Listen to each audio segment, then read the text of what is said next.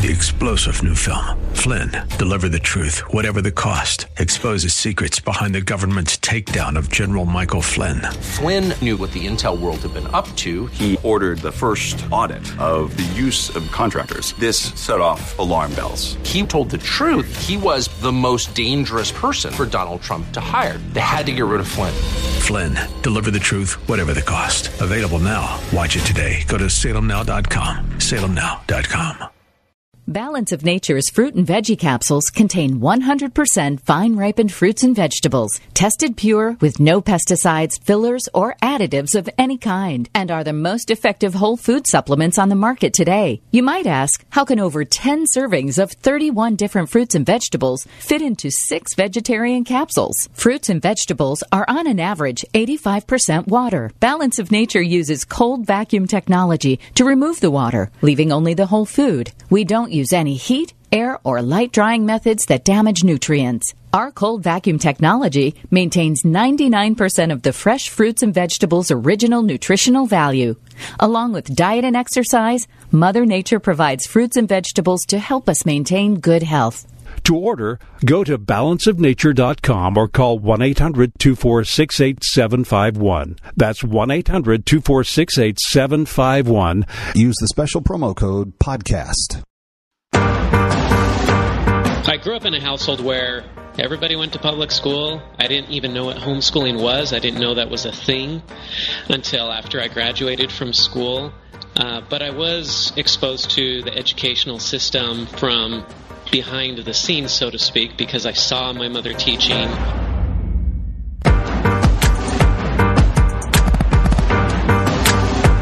In a culture as politically polarized and aggressively tribalized as ours, how do people change their minds? I'm Georgie Borman, a mother, author, and cultural commentator born and raised on the West Coast. I want to know what we can learn from people who've been on both sides of contentious issues, whether they end up on the right or the left. That's what this podcast is about. Welcome to the 180 Cast.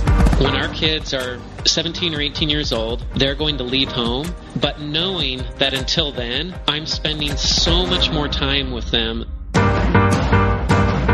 Hi, and welcome back to the 180 Cast. I'm your host, Georgie Borman. This is the podcast where we explore the brains of people who have radically changed their opinions. So if you want to get a look under the hood, so to speak, and see what convinces people to change even deeply held beliefs, just tuck that phone in your pocket or cup holder and stay tuned. Fun fact about me, if you don't know, I was homeschooled. If you've listened to other episodes or read my commentary, you might be going, oh, it all makes sense now. Yes, I was the teenager that all my public school friends sometimes found insufferably nerdy. I don't really blame them. No 16-year-old in their right mind carries around a pocket constitution. I mean, come on, that's ridiculous. But I love being homeschooled, and I don't regret it. Like a lot of other young parents, you know, my husband and I have had a lot of conversations about how we're going to educate our kids, the oldest of which is almost 3, so we are thinking ahead just a couple years. We haven't ruled out sending them to school, but homeschooling is definitely on the table, just depending on a variety of factors. With me today to explain why he ultimately chose to homeschool his kids is Joshua Steimle. He is a self-taught entrepreneur who has contributed to Forbes and Entrepreneur magazines. I don't know if Josh falls 100% within the 180 definition we usually apply to the podcast, but given that both of his parents taught in the public education system and that he's worked sort of as a sort of de facto teacher's assistant, and then he decided, after knowing all of that, that he was going to homeschool his kids, I thought this is somebody that we definitely need to have on the podcast, because having people who are intimately familiar with both sides of the debate or the divide is really important, and I think that's what makes this podcast particularly interesting and constructive.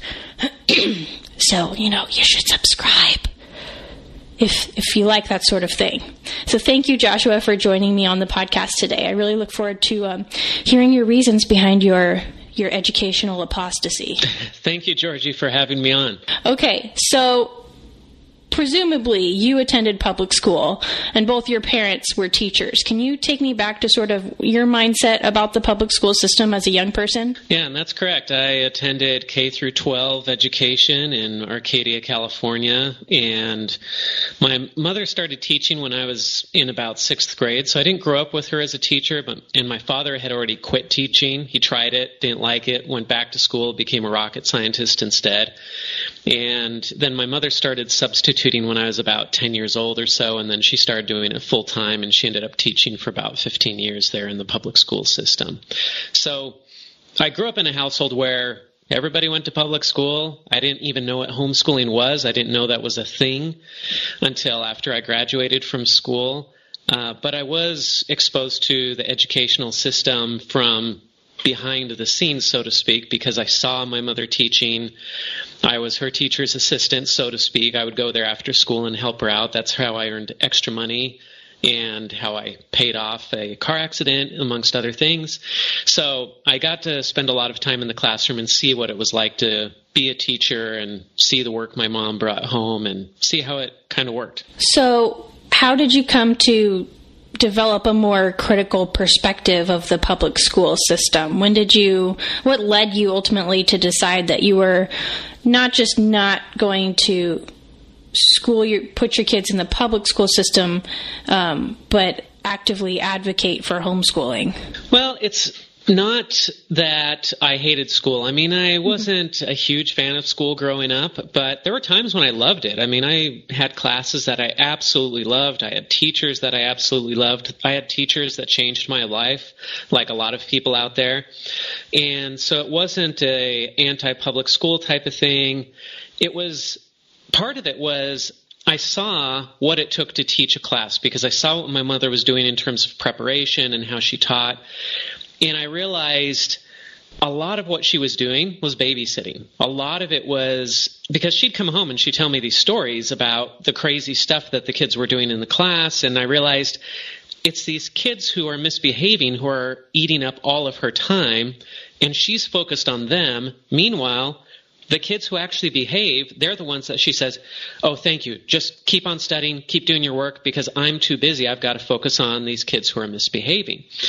Not that it's that way 100% of the time, but I could tell that a lot of attention went to the quote-unquote problem kids, of which I was probably one in school too. And that was kind of the real time investment, was handling issues, handling problems, rather than straightforward education. And I looked at that and I thought, okay, you could take 30 kids and you divide the teacher's time by those 30 kids, and then you start weighting more of the time towards the problem kids. And when I started doing the math, I realized the kids who are not problem kids are getting maybe a few minutes of attention a day from that teacher. A few minutes. I mean like 3 or 4 minutes a day. That's it. That's the one-on-one attention that they get. Whereas if you're homeschooling, your kids are getting hours of attention. I mean, we're talking off-the-chart percentage increase of time for kids who are homeschooled at home. So when I met my wife and we got married and we started talking about our kids and how we were going to educate them, I was going to my wife and saying, hey, I'd love to homeschool. And I knew that this would put a lot of weight on her, because our plan was I was going to work and provide, and she wanted to be a mom. She did not want to work outside the home.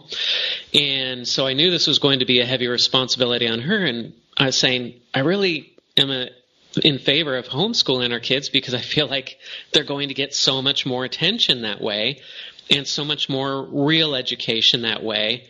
And that was kind of what started it.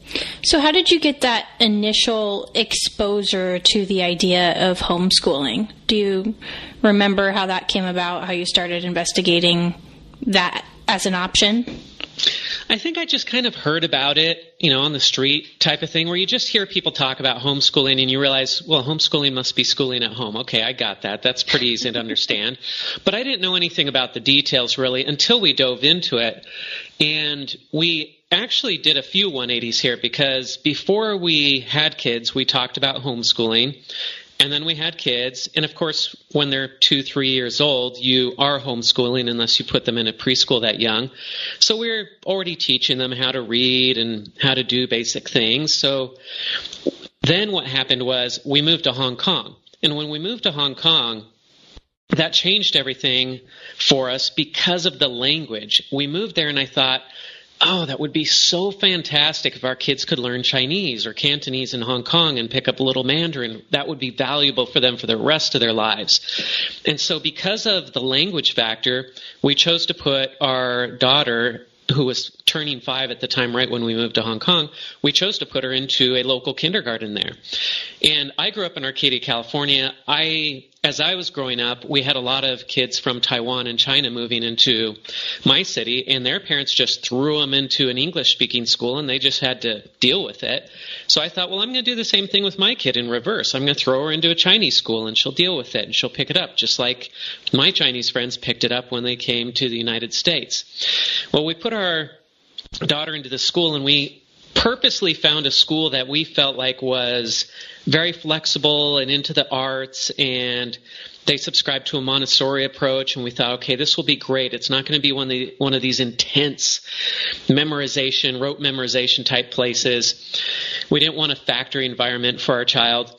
And even though we put her into this very small, more gentle Asian school, it was still super intense. And she developed stomach issues. She was having stomach pains. We didn't know why for a while. It took us a while to figure out. It was the stress of going to school.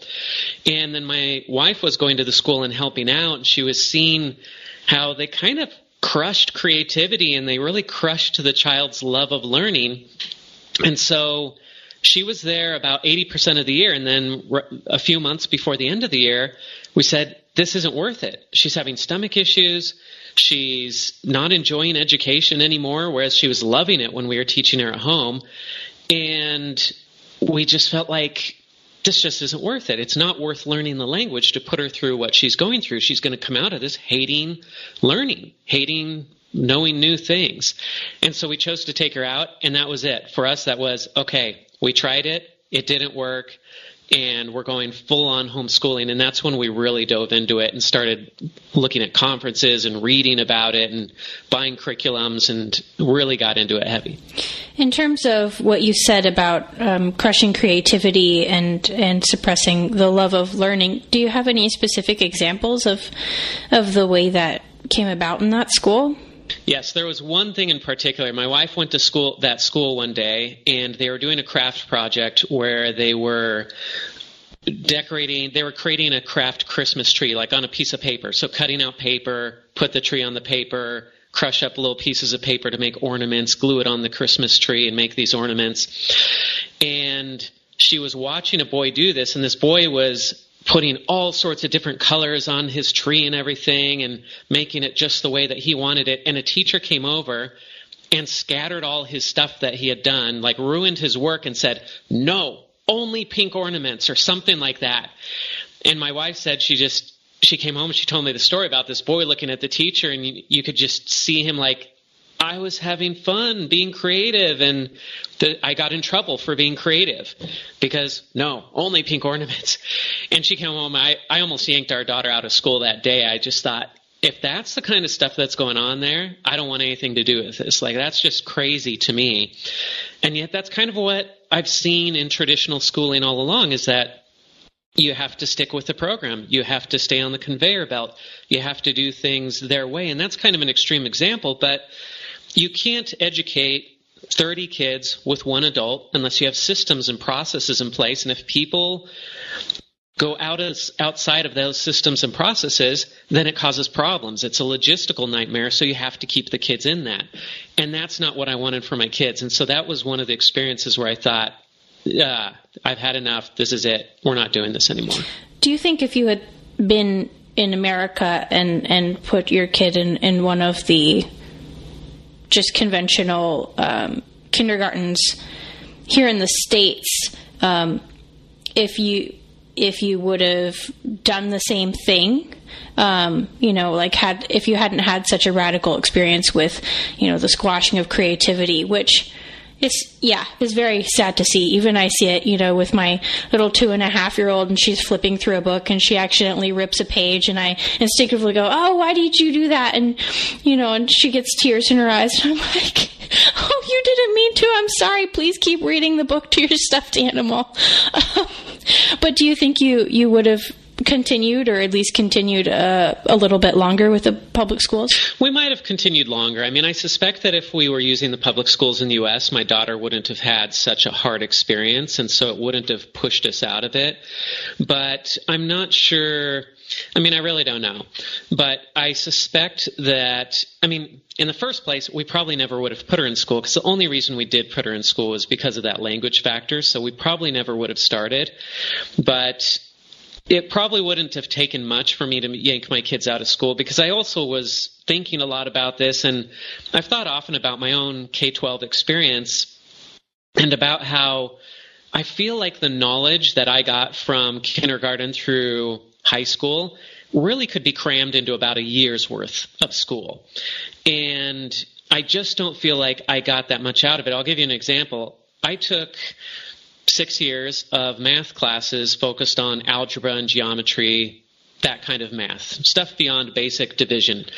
And I hated it. I was terrible at algebra. I failed my classes. I didn't like studying. And it was the hardest thing for me. And I spent so much time at home struggling with math homework for all these years and years and years, and just getting beat down and feeling like I was an idiot. I just figured I must be stupid because everybody else is getting this homework done and getting decent scores on tests, and I'm failing everything. And at the end of high school, when I got a D+ in my Algebra 2 class, I thought, yes, I'm done. I passed. I didn't get an F. I can be done with math for the rest of my life, because I was going to go be an artist. I was planning on going to art school, and I thought, why do I need math? Well, a couple of years passed, and I decided I didn't want to be an artist, and I wanted to go into business and become an entrepreneur. Well, to study business in school, you got to take all these math classes, and I realized, I knew, I'm really bad at math, and I need to figure this out and catch up. So I went to the college, and I said, hey, I need to catch up on math. How far back can I go? Because really, I need to go back to like 7th grade math and catch up from there. And so I did that. I took remedial math classes in college, and I took all 6 years. I took everything from pre-algebra all the way through to calculus in one semester. I got straight A's on everything. It was a piece of cake, and it was fun, and I loved it. And I looked at that, and I thought, why was this so hard when I was younger, and it's so easy now? And part of that, I think, was just the way that I was learning. I was studying on my own. I was doing math workbooks on my own. It wasn't in a teaching environment that perhaps wasn't suited for me. Also, I think it was just partly a function of just being a little bit older. It was definitely related to, now I had a purpose. I had a reason to do that math. But in the school system, there was no option. I couldn't opt out of math. I couldn't say I don't want to do this. I don't see any purpose in this. And nobody spent the time to try to convince me that it was worth doing. And then in college, once I had a reason for doing it, it was just a piece of cake. It was so easy. And so, but I looked at that and I thought, well, gee, if I can get through 6 years of math in about 3 months, what else could I have gotten through a lot faster if I had had a different way of studying, a different structure, a different process? What if I were homeschooled? What if I could have progressed at my own pace instead of having to go at the pace everybody else went at? What if my parents had come to me when I was in high school and said, hey, you want to get out of math classes? Finish all your math classes in 3 months and you never have to do math again, and here's how to do that.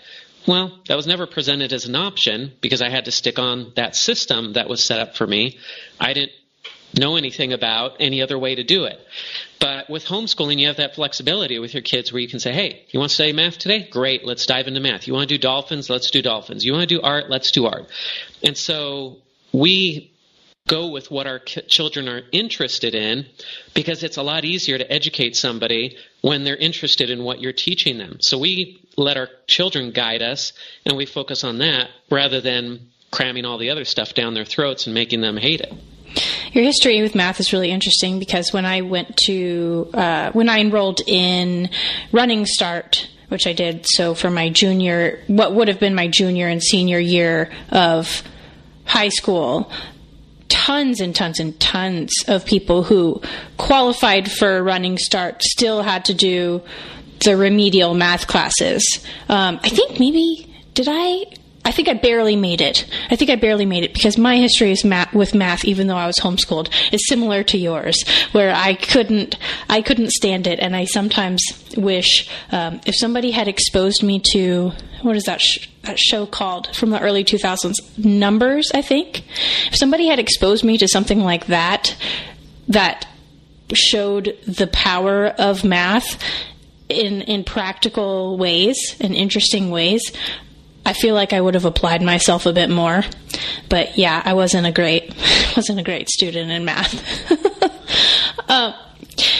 Okay. So do you think, what about charter schools, right? Because, we've talked about public schools, and a lot of people say, yes, it's kind of a factory setting, but this is what we have to work with. What about charter schools, which seem to have a bit more flexibility? Are those just efforts, to prop up a failing system? Because, you focused on the idea of one teacher teaching 30 kids, and it seems to be similar in those environments. Is it all just endemic to this idea of putting kids in schools, or is there a way to do school that isn't homeschool in a way that sort of gets the benefits of homeschooling? So specifically talking about charter schools, I feel like it's an improvement. In some cases, it's a vast improvement, but it's still taking a flawed model and trying to make it better rather than starting from the ground up. Having now gotten really into this and having done research on it, I've gone back. I've researched the history of education and how it came from Europe, and it was basically designed to train compliant factory workers. And you think about the school system, at least the school the way that I grew up in, you had about 50 minutes for a class, and then a bell rings, and you move and you go to a different room and you learn about something else, and you're sitting in a well-ordered classroom with an authority figure at the front. Well, that's a lot like the factories of 150 years ago or 100 years ago. And that's what they're training people to do. But we're not training kids to work in factories anymore. We're training them to be thinkers and creative and knowledge workers and all these things. So why are we using this system from 100 or 200 years ago that was created for an entirely different purpose than liberal education? And so I look at charter schools and I think it's better. And there are lots of interesting things that schools are doing these days that are improvements, but I feel like it's toying around with things at the margin. They're making a 1% improvement here, 2% improvement here, when maybe the better approach is to scrap everything and say, look, if the goal is, and really, what is the goal? What are we trying to do with our kids? For me, my goal is I want my kids to learn how to love education, love teaching themselves, and I want them to learn how to educate themselves.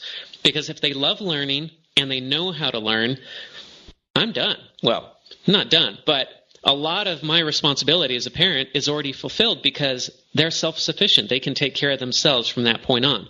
That's what we as adults do. We teach ourselves. We learn on our own. We figure things out. And so that's what I'm trying to teach my kids how to do, because I don't know what they're going to be doing 20 years from now. A lot of the jobs we have today didn't exist 20 years from now. A lot of the jobs 20 years from now don't exist today. So we can't train our kids for the job 20 years from now. They're going to have to learn that step by step. And the only way they learn that is if they know how to learn and they enjoy that process. Those are the kids who are going to have an advantage.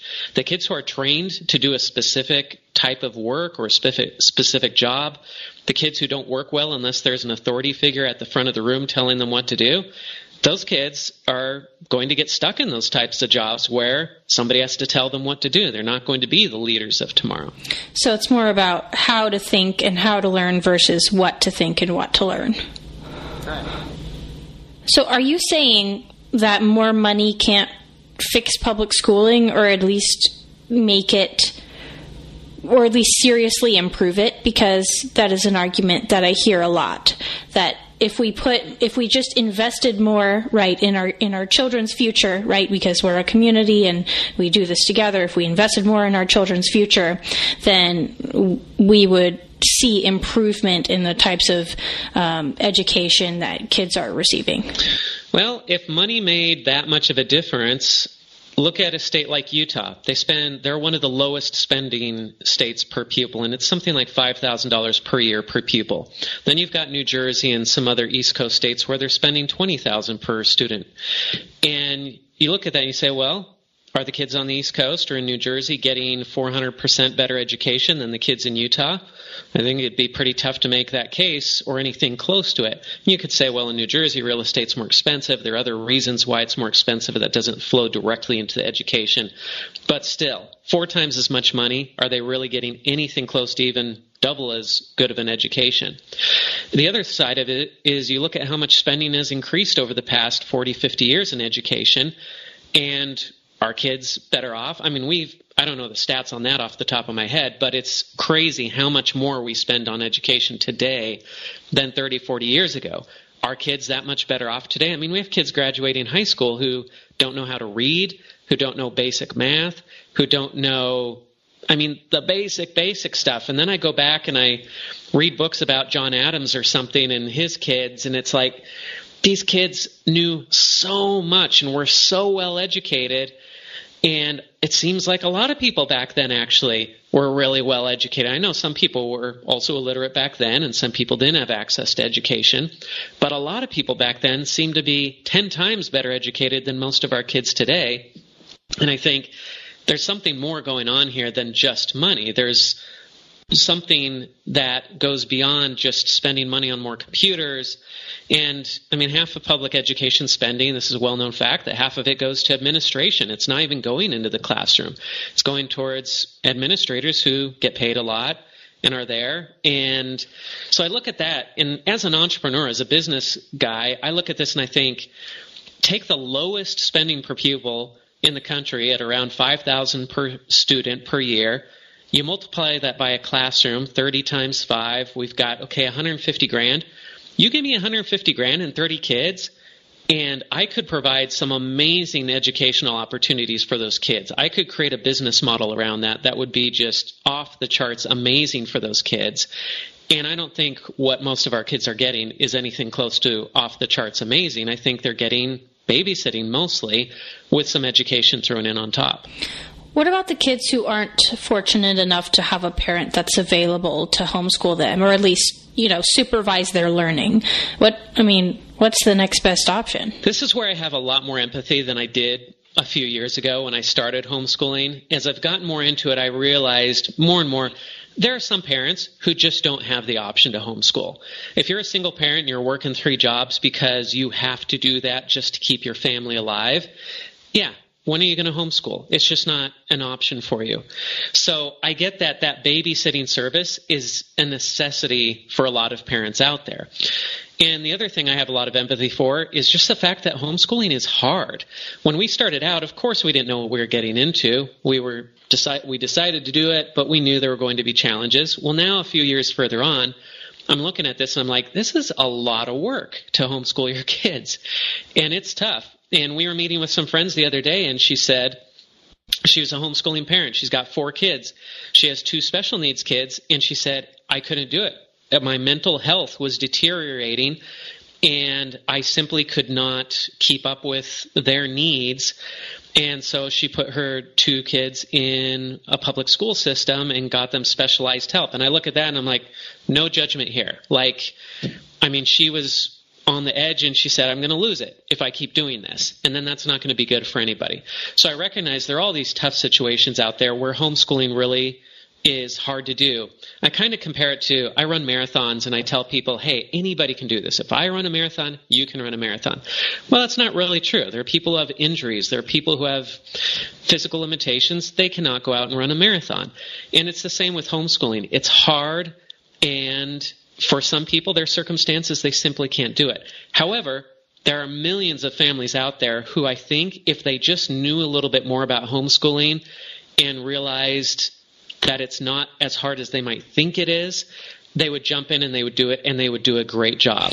What would you say to public school advocates who would argue that if we let some parents homeschool their kids, then that's not fair because everybody isn't starting out on a level playing field, a la privilege theory? Is this, an unfair advantage in life? Like, I've seen, there was one professor a couple years ago who said, reading to your children is overprivileging your children. And, public school is often seen as something that binds us together as a society. It's a common reference point that people reach back to, and you can see it all over popular culture, that this is something, this is a sort of experience that almost everybody has in common, and that in itself is very valuable.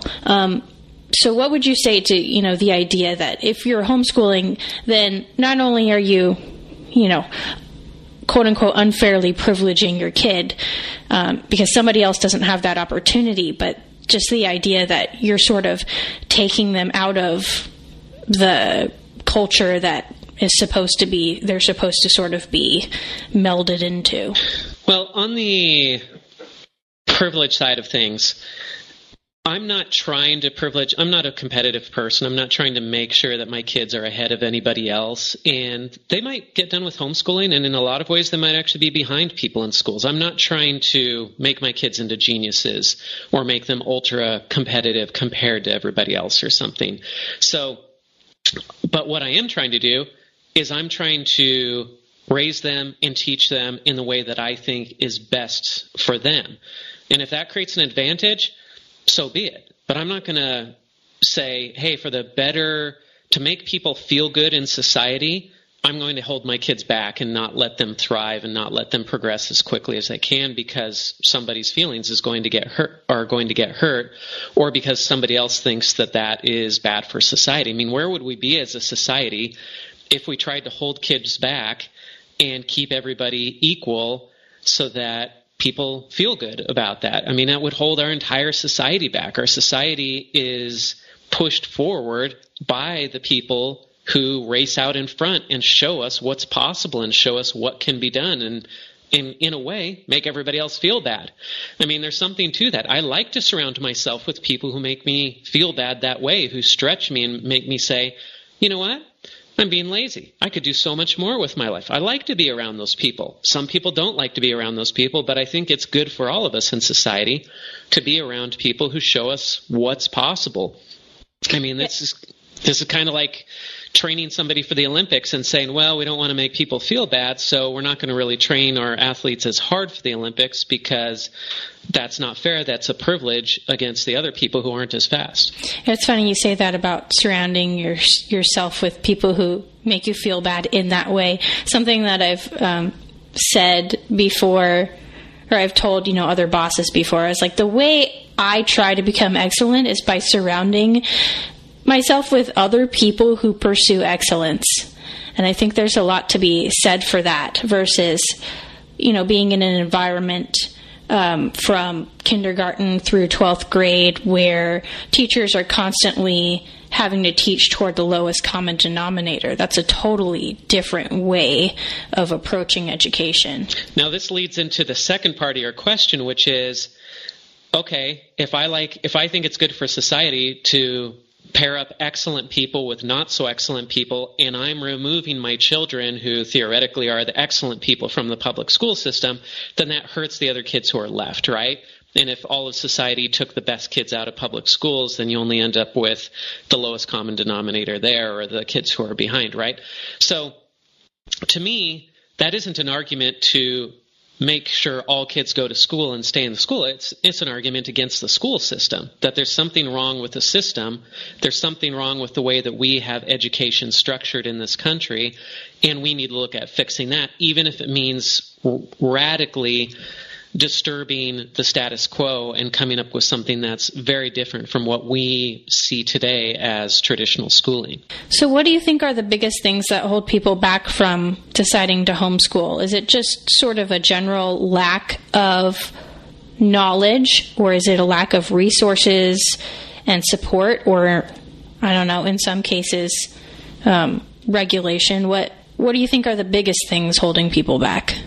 I don't think it's regulation. I mean, yeah, I don't like government regulation of homeschooling. We have to report to the school board here in Boston and such, and I don't like that, but I don't feel like that's a huge obstacle. I think the biggest obstacle is, number one, people just don't know about it. Maybe they've heard of homeschooling, but they don't really know what it is. They haven't really thought about it. They haven't really been exposed to what it is and the potential that it brings for their children. So I think that's number one. I think number two is, even if they know a little bit about it, then they lack the confidence to think that they can do it, because they think, or they've been told, that in order to educate a child, you have to be a professional. You have to be trained. You need to have at least a bachelor's or a master's or a PhD in order to educate a child. And my response to that is, it takes something like, I did the math on this once before, it takes 18,000 hours or something to earn a PhD if you include bachelor's, master's, PhD program, all of that. Well, by the time your child's 3 years old, you've spent about 18,000 hours with your child. And so you have a PhD in taking care of your specific child. Nobody else is ever going to have that experience with your child. Nobody else knows what your child needs as much as you do. Nobody else can cater to your child's educational demands the way that you can. And so, to me, that's a huge confidence booster to know, no matter how well trained some professional is, if they're in a classroom with 20, 30 kids, and they don't know my child, and they only have my child for 8 or 9 months, and then my child goes on to the next teacher, there is no way that they can educate that child as well as I can, even if I don't have all the training that they have. Were there, before you seriously started considering homeschooling, were there any myths and stereotypes about homeschoolers that you sort of had to dislodge before you can move forward? Because growing up, I received a lot of, do you get to do school in your pajamas? Is your mom your teacher for every subject? Do you wear denim skirts and read Little House on the Prairie? Were there any sort of things like that where you sort of had to realize, like, oh, maybe, my idea of what homeschooling is like it's a little bit different in reality? Yeah, I mean, the stereotype of homeschooling is, you hear this all the time. People will say, oh, that family homeschools. You can tell just by looking at the kids. You've heard this, right? We hear this all the time. It's like, yeah, that family, their kids kind of look weird. They're kind of pale. I think they homeschool or something. It's like, and then it's like, oh yeah, they don't have a TV and they don't eat sugar and they're going vegan. It's like all these things somehow get together, and but the biggest thing that comes out, of course, is, oh, their kids are kind of weird and they just don't get along socially with other kids. They kind of stand out. That was probably the most negative stereotype that I came up against when we were starting to homeschool. Now, we were so convinced that we wanted to homeschool, we were just kind of like, whatever, and we just went ahead and did it. But since we've been doing it, we run into this all the time. We always get questions about, well, how are your kids socializing? How do they get along with others? Yeah, that's the big one. Yeah, that is the biggest one that we've had to confront and answer that question over and over and over again. And at first we were kind of apologetic, like, oh, no, we're doing stuff. We get them out and we go to classes and we get them out into these other things and they interact with other kids. Yeah, they do. And it was kind of like this apology thing, like trying to convince people that we're getting our kids out of the home and giving them exposure with other kids so that they can get that socialization. And then we realized, wait a second. What do you do in life? Do you go out in life and you spend most of your time with kids who are, or with other people who are exactly your same age, sitting in a room looking at an authority figure? Where does that exist in the real world? There's no office, there's no job, there's no career I can think of where you're in that type of situation, in and out every day. However, almost everybody ends up starting a family someday, and they have a spouse and they have kids, and they have to deal with those relationships with people who are from very different backgrounds, very different ages. And so now we look at this and we say, no, our kids are getting the most important socialization they can. They are learning how to deal with a family. They're learning how to raise a family that is healthy and gets along well together, and they're not getting all that antisocial stuff that kids get at school, like bullying and drugs and all that other negative stuff that we've all seen at school. That's nothing new. That's been going on for 50, 60, 70 years at schools. And so we feel like, no, our kids have an advantage when it comes to socialization by not being in the traditional school system. Yeah, I think that's a point that is underutilized. And it's a point that I made a long time ago. I think I wrote an article about homeschooling, which, if I could go back and do it again, I would have said things differently. I don't think I came off as the charitable and understanding person that I should be. But that was a long time ago. But that point about sort of lateral socialization and having 30 kids that are exactly the same age all being socialized together is a sort of weird concept. And that didn't even occur to me until way after I was done homeschooling. And that, you kind of get that 10,000 foot view where you look back and you're like, wait a second. That's kind of weird.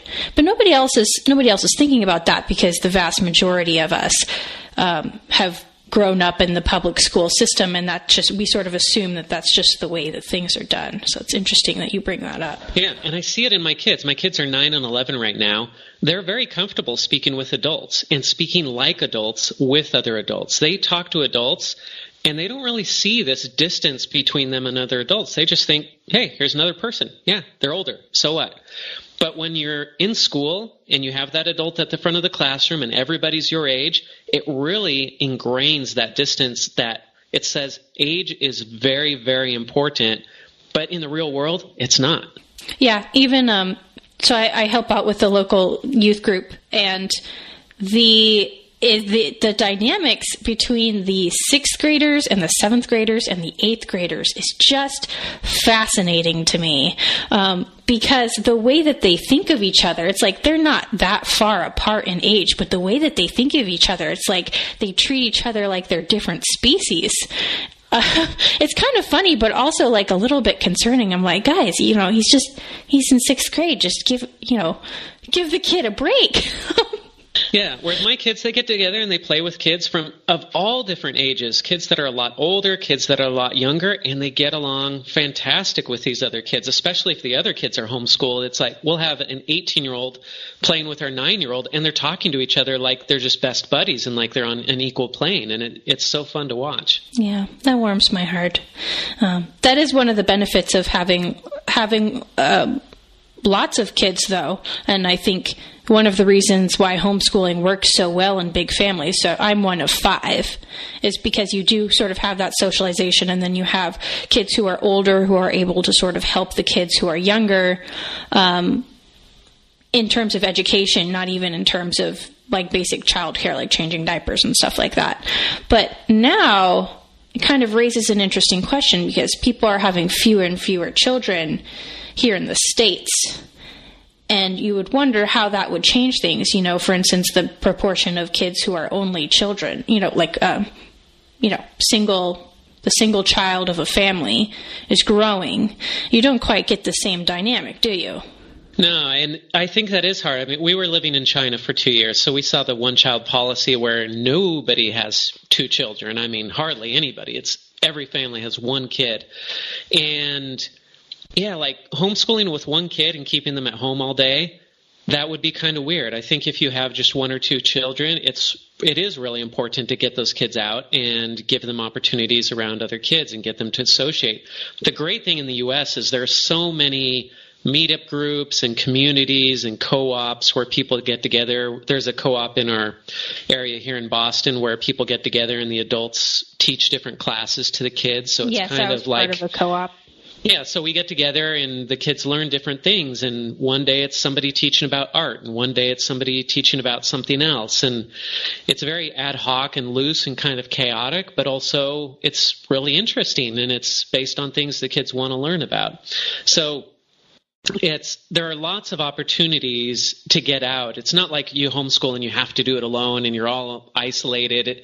There's so many people that you can connect with. We found that hard in China. In China, it was really hard for us to connect with homeschoolers because the nearest homeschooling family was an hour away. And so that was tough, and that was hard for my wife, and she did feel isolated. But here in the U.S., it's so easy to get out, and I take my kids out, and I'll meet up with other homeschooling dads, and we'll do something together with our kids, and we have a great time, and there are lots of opportunities to get out and do things like that.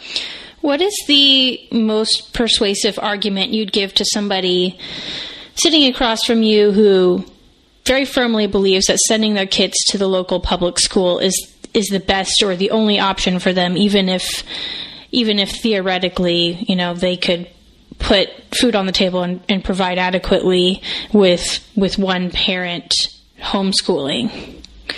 I mean, what if you had just, 1 to 2 minutes to open the door to talk about homeschooling, what would you say? I don't think there's any one argument that that works for everybody, because everybody has different reasons why they're sending their kids to traditional schools or why they're homeschooling. But the biggest question I would want parents to ask themselves is just, what's best for your child? What is the best option for your child? Is it take an honest look at the way that public schools are set up, and then take an honest look at what you as a parent can provide at home, and ask yourself, what's my goal for my child, and are they more likely to reach that goal by going through the public school system, or are they more likely to reach that goal through homeschooling? And depending on what your goals, what your vision is for your child, then you'll reach an appropriate decision. And do your research. I mean, don't write off homeschooling just because of what you've heard or because of an article you read, but really do the research into it. Find out what's possible so that you really can accurately judge homeschooling versus public schools, and then ask that question, what is best for my child? What is the hardest thing about homeschooling in your experience? Oh, man, I'm sure you never did this to your parents, but it's when the kids don't want to learn, when they rebel. It's tough when you put time and effort into preparing something for your kids to learn, and then they sit there and they just say, I don't want to do this. I hate this. I hate you. I hate everything about this. I don't want to learn anything. And you're sitting there and you're like, okay, maybe I will send you to the public school. I mean, that's the moment where you want to give up and you want to say, gee, this is really hard. And maybe there is something to that professional training that the teachers have. And maybe there is something to that idea of putting them in a box for 6 hours a day and letting them be there. I mean, there are days when it's just hard to get through that emotionally, and it can really wear on you. And, I mean, that's why my dad quit teaching when he was a public school teacher. He taught for 2 years. He couldn't handle the kids and their attitudes and them not wanting to learn. He just was like, I'm out of here. I'm done with this.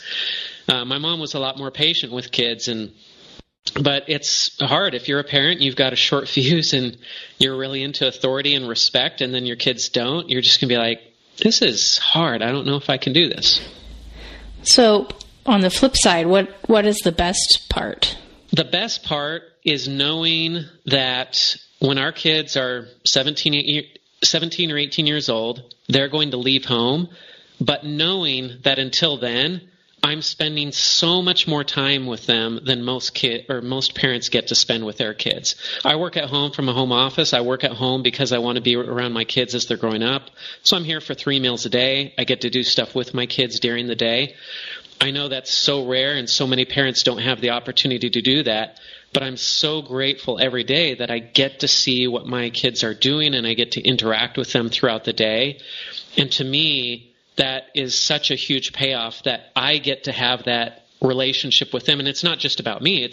They get to have that relationship with me too, because they're going to go through the rest of their lives saying, my dad is one of my best friends. My mom is one of my best friends. I spent so much time with my parents, and I love my parents, and I love my siblings. They're going to have this strong love of family, and to me, that is the payoff, despite all the difficulties. Yeah, that is one of the things I appreciate most about my parents and about my mom especially, because she spent so much time with us, and it was such a privilege, and you don't fully realize that until you're older and maybe even becoming a parent yourself. But, you know, I always say, sometimes my husband is like, you just read our toddler 4 books before bed. Like, you know, it's like 35 minutes past your bedtime. And I'm just like, But we both agree, like, nobody has ever told us, you spend too much time reading to your kids. Yeah. I don't think anybody has ever said that. Yeah, and they grow up so fast. I mean, our 11-year-old, I feel like she was born yesterday, and then I'm thinking, 6-7 years, she's going to be gone. Like, that's it. We're done. Like, if we didn't get it right during those years, like, she's out of here, and we're going to miss her so much. But that's so much more reason to have her around and to be homeschooling and to be with her, because I want to enjoy that time. I want her to enjoy that time. Good things to think about. Joshua, thank you so much for joining me today to talk about this. I really appreciate your perspective, and I think this discussion offers a lot to think about for parents or prospective parents who are weighing the question of how they're going to educate their kids. Where can we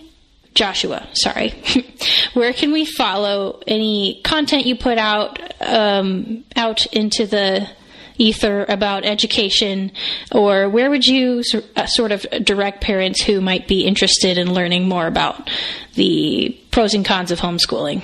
So I don't focus on homeschooling in my professional life, but I do have a TEDx talk out there on homeschooling. So if you go on YouTube and you search for TEDx Steimle, then it'll pull up my TEDx talk. And also I did watch it. It's very good. Cool. And that's where I've got all the stats and stuff that I can't remember off the top of my head. But also my personal website is joshsteimle.com, and you can contact me through that. And anybody, even though I'm not like the uber homeschool expert and stuff, my wife is, and I can connect you with her, and I can tell you what we've learned. I'm happy to talk with anybody about our experience and how we manage things and how we organize things. Very cool. You can catch links to the newest episodes and heads up on upcoming episodes at 180cast on Twitter. If you know of a good 180 story, don't forget to let me know about it. For those of you who prefer to contact by email, you can communicate with me at the180cast@gmail.com. And if you like the podcast, or you are especially interested in this episode, please share it with a friend or two, or better yet, share it with somebody who might be influenced to change their mind on the subject. Thank you for listening and subscribing and following. I look forward to hearing your comments on this episode. And come hang out with me on Twitter at Georgie_Borman, where we talk about this and many, many other things. And yeah, if you are a regular listener to the podcast, or you just discovered the 180cast, I would love to hear why you choose to listen and how you found the 180cast. And I hope you stick around. So stay tuned for a new episode every Friday. Until next time, seek the truth, share your values, and listen with your heart and your mind. God bless.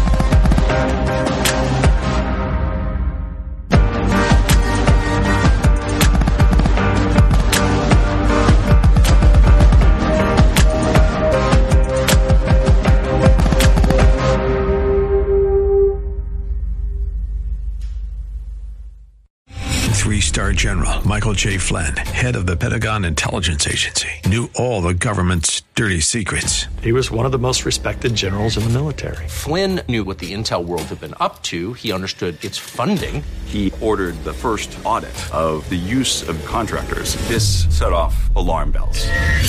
The explosive new documentary, Flynn, Deliver the Truth, Whatever the Cost, uncovers the facts behind this scandal. Flynn told the truth. He was the most dangerous person for Donald Trump to hire. I find out the worst enemy that I'm going to face in my life is right here in America. They took my assessment and they wanted me to change it. And I was like, I'm not changing it. They had to get rid of Flynn.